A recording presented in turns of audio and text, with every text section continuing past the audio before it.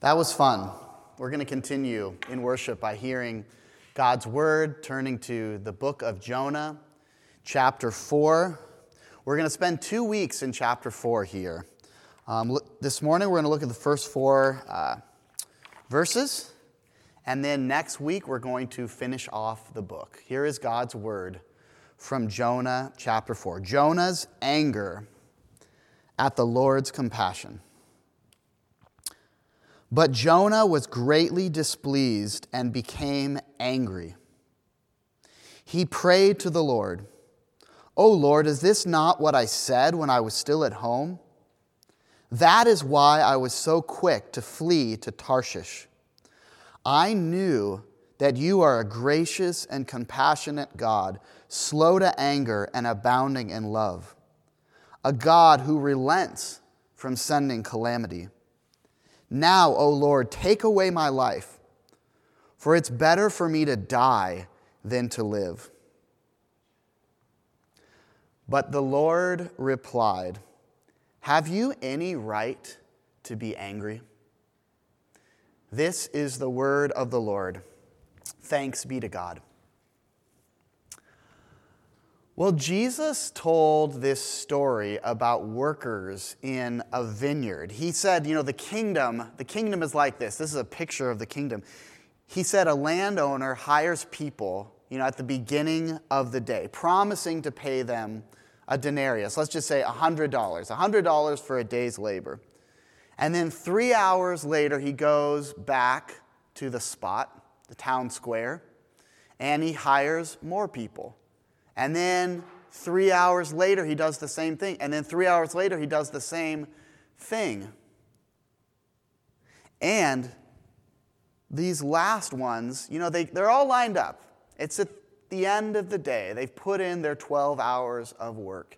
They're all lined up. And the people in the back are seeing, whoa, those guys up front are getting $100. This is going to be great. I worked way longer than them. Think of the bonus that I'm going to get. But this landowner pays them exactly what he paid the people up front, exactly what they were promised, $100.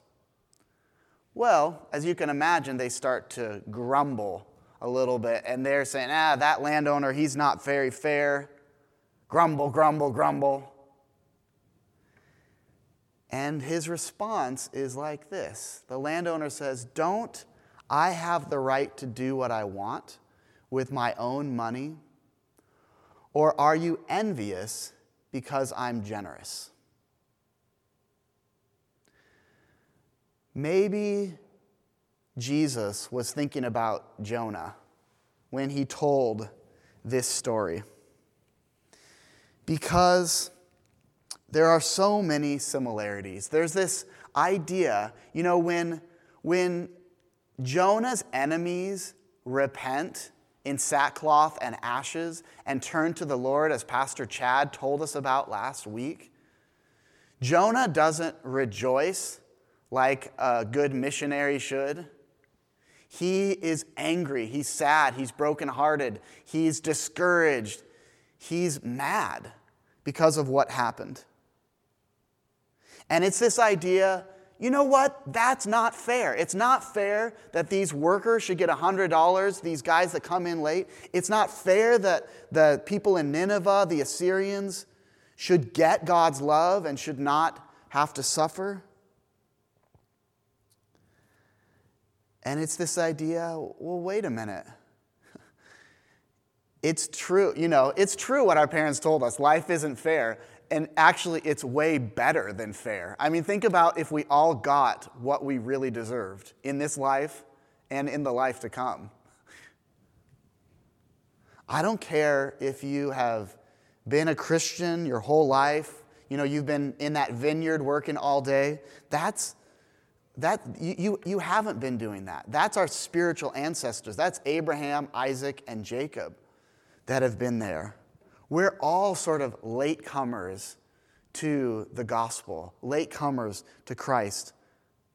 And what Jesus was explaining in his parable and what Jonah teaches us in chapter 4 is God's character never changes. God is full of grace and mercy. He's slow to anger, and he's abounding in steadfast love. Yesterday, today, and forever. Not, I think it's really easy to say, oh, well, yeah, all those people out there and those people who are better than me and kind of people around the world, God loves them. It's true. It's true. He does love them, but he also loves you and me. His love is steadfast for you and me. His love is boundless and unending for you and for me.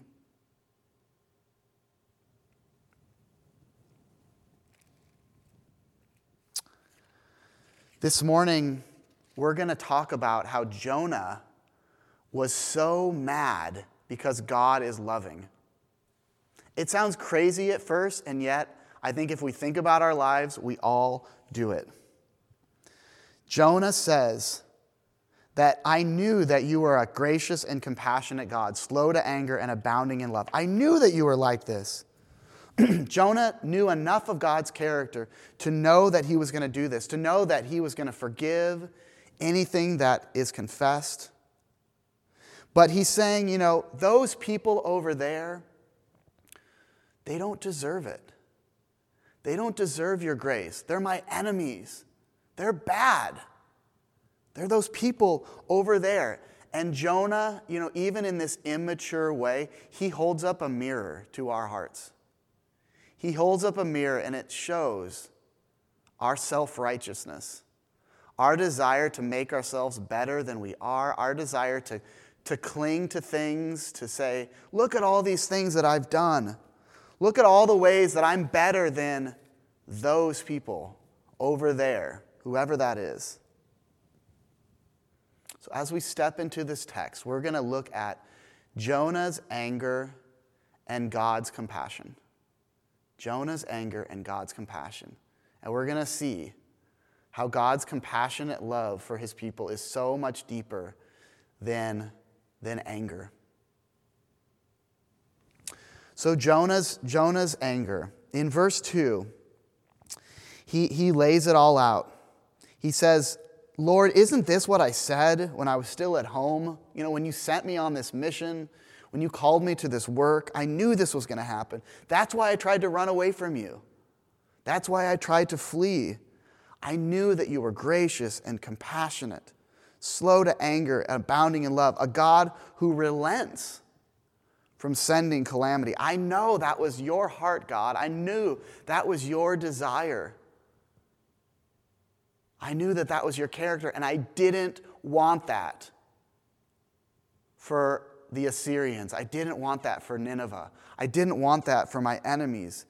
And then he says, in verse 3, take away my life. Take away my life, for it's better for me to die than to live. He's so upset and he's so frustrated that he wants to die.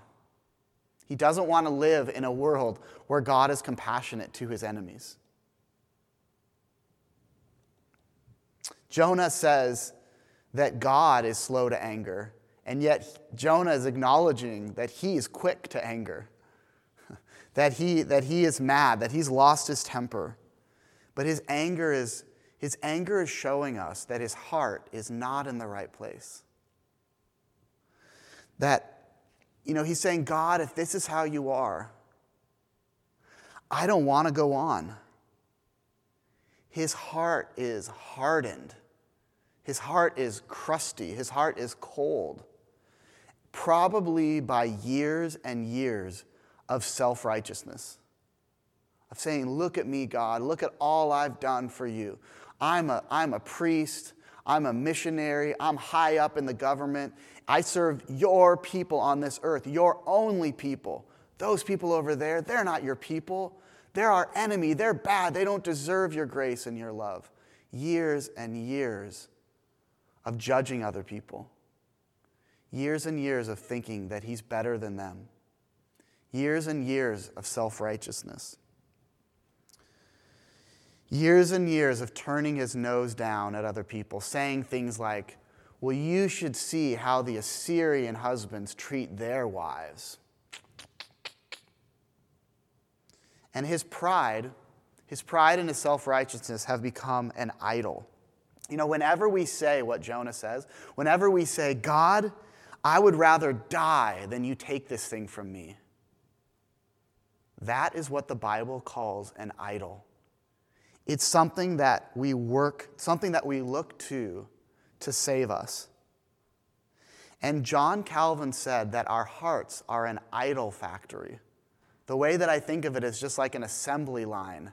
You know, whenever we replace an idol with grace, you know, another one kind of comes down, and it's a lifelong struggle to say, you know what? I think I've gotten caught up in this thing. I think I'm looking to that to give me something that only God can give me. That's what was happening for Jonah.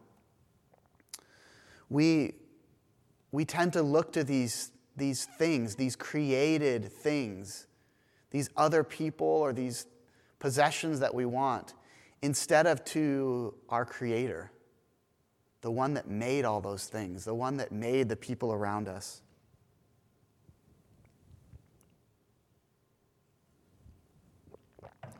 How do you identify your idols?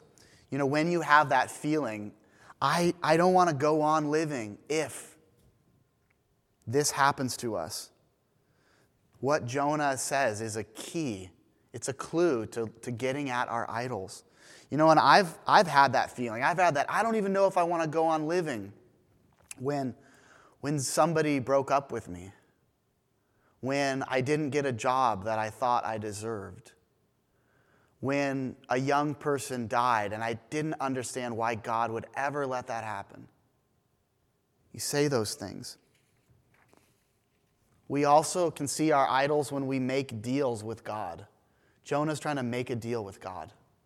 He's trying to say, God, you know, if you don't give me this, if you don't give me a wife, a husband, if you don't give me financial security, if you don't heal my loved one, then I don't want to go on living.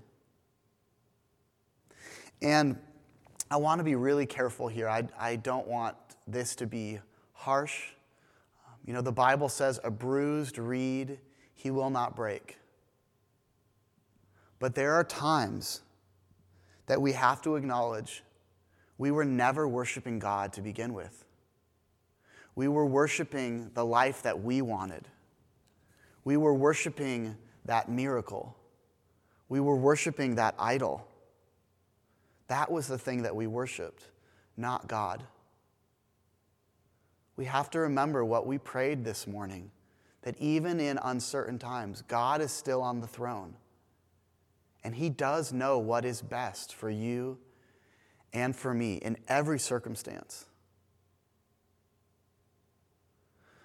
So now let's take a little step back and think about our anger, you know, in this cultural moment, here and now. There are so many reasons to be angry and to be upset.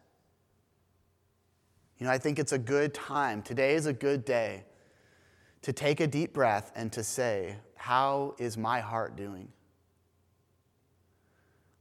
Because if I'm honest, mine is angry. Mine is upset. I am angry at Derek Chauvin for killing George Floyd. I am angry at what Jim Wallace has called America's original sin, racism.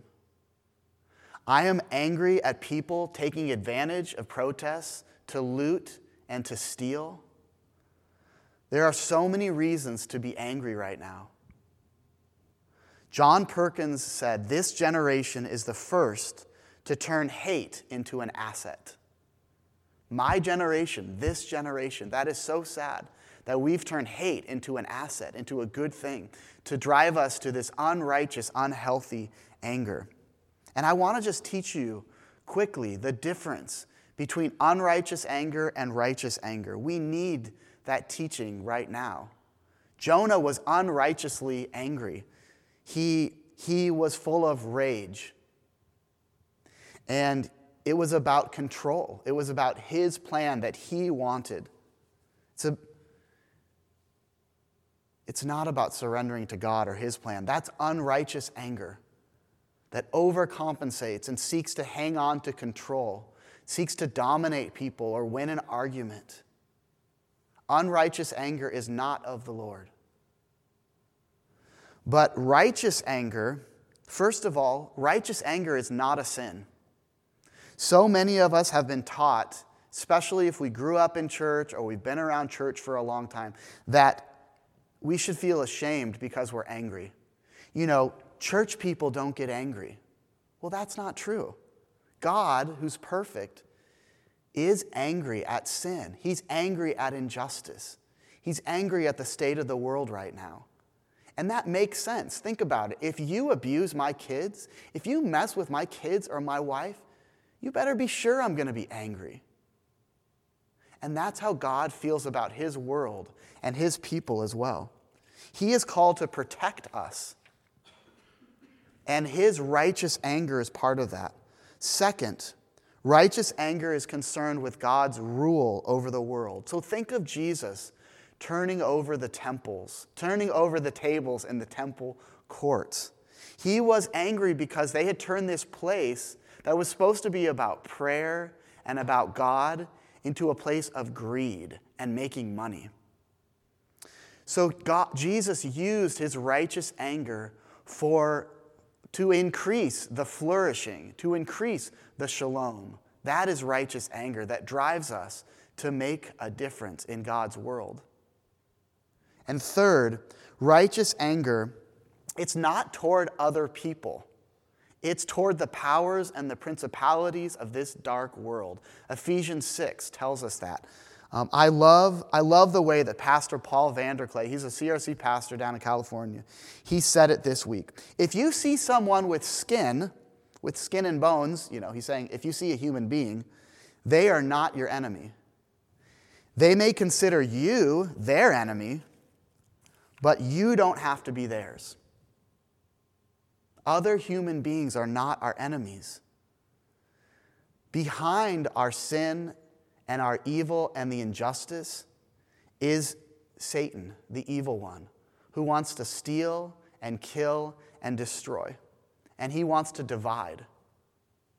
One of the Hebrew words for Satan in the Old Testament translates as the divider. Think about that.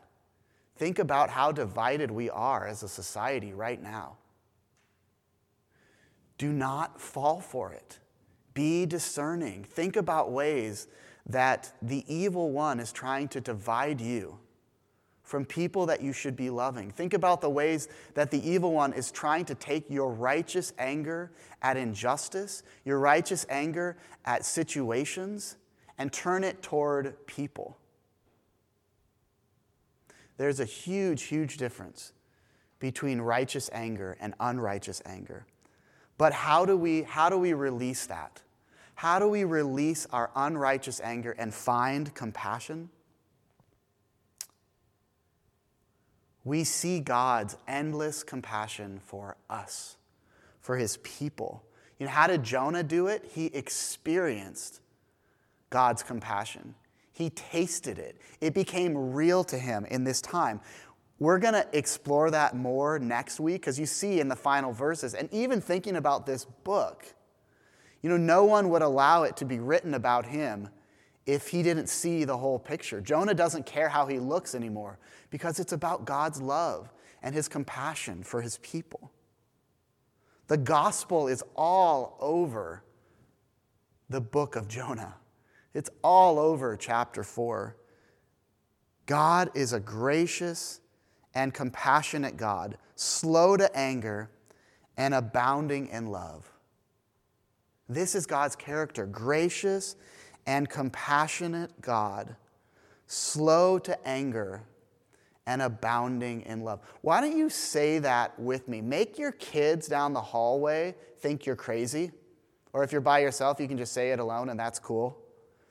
Gracious and compassionate God, slow to anger and abounding in love. Doesn't that feel good to remind ourselves who God is? You know, you can be part of church for a long time and somehow miss that. We focus on the wrong things so often. I don't want anybody that can hear my voice, anyone that's part of the ministry of this church, to miss that, to miss God's grace and compassion, no matter how deep your regret is, no matter how ashamed you feel about things that you've done, no matter how often you do the thing that you said you'd never do. God still has grace and compassion and boundless love for you. There is no condemnation for those who are in Christ Jesus. And that boundless love, that compassion, it's right around the corner. It's as close to you as a safe person in the room with you. Somebody where you can share the heaviness that's in your life, that regret that you have, and they can remind you, God has compassion for you. Pete, have compassion for yourself. Show yourself the same grace that God shows you. Because the compassion of God, this grace and compassion, it goes to people and then through people. We experience it through others that don't judge, that provide a safe place, that are able to say, you're not perfect, me either. Me, you're suffering, you're hurting, me too. I'm with you in this. That is holy. When we go to someone else and we find God's grace and compassion, God's boundless love, that is holy. That is where the Spirit of God is.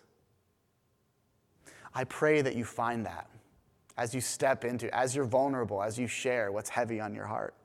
God is so gracious and compassionate. He created this world. He called us to himself. And Jonah knew that. And yet, how much greater is the opportunity for us that are living on the other side of Jesus, living on the other side of resurrection, where we can see, we have these verses, for God so loved the world.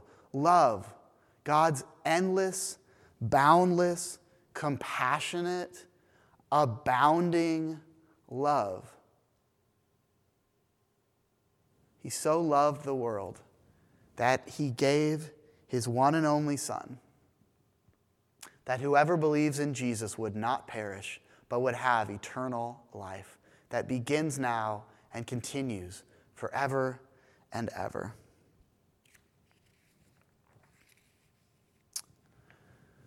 The penny dropped for Jonah, and he got grace. He learned what salvation was. He tasted that love and that compassion. May it be the same for us. Let's pray.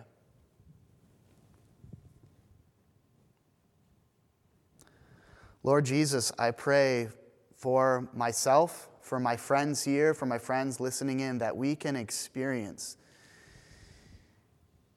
your grace and your compassion. We can experience the fact that you are slow to anger and that your love is abounding, it's overflowing, it's endless for us. There's nothing we can do to separate ourselves from your love. May we taste and see that this morning. May we know it in our bones. May it become more and more real to us as we are vulnerable, as we are honest, as we are open to the people around us. May we see your compassion. In Jesus' name, amen. I have a couple of reflection questions that I want to just lay before you before we continue in worship. I think Nathan's going to put them up on the screen so you can see them, but just want to talk about them for a minute. The first one is, what is your anger telling you? Because anger is a masking emotion. There's something beneath that anger. So explore that a little bit. What is your anger telling you about, your self-righteousness or the way you're trying to think that you're better than other people or about your idols? The second question is, Is the anger that you're experiencing now, is it righteous or is it unrighteous? And then third, who is your anger directed toward? Is it directed toward other people? Is it directed toward yourself? Are you angry at God right now? There is something with all of those, but as we grow in our walk with Christ, as we grow in knowing ourselves, we explore that more and more. Number 4, how are you experiencing God's compassion in a tangible way? Today, this week, how are you experiencing God's compassion toward you, his kindness toward you? Are you experiencing it? I would love to hear from you about that. I would love to talk with you about that. God is endlessly compassionate toward me and you. And last, are you compassionate toward yourself? Or are you letting the internal critic, speak louder? Being compassionate toward yourself. The voice of Jesus, the voice of the Holy Spirit is always kind and compassionate. It's always loving. If you're hearing a critic, if you're hearing judgment, that's not from the Lord. May the Lord give you discernment as you reflect on these.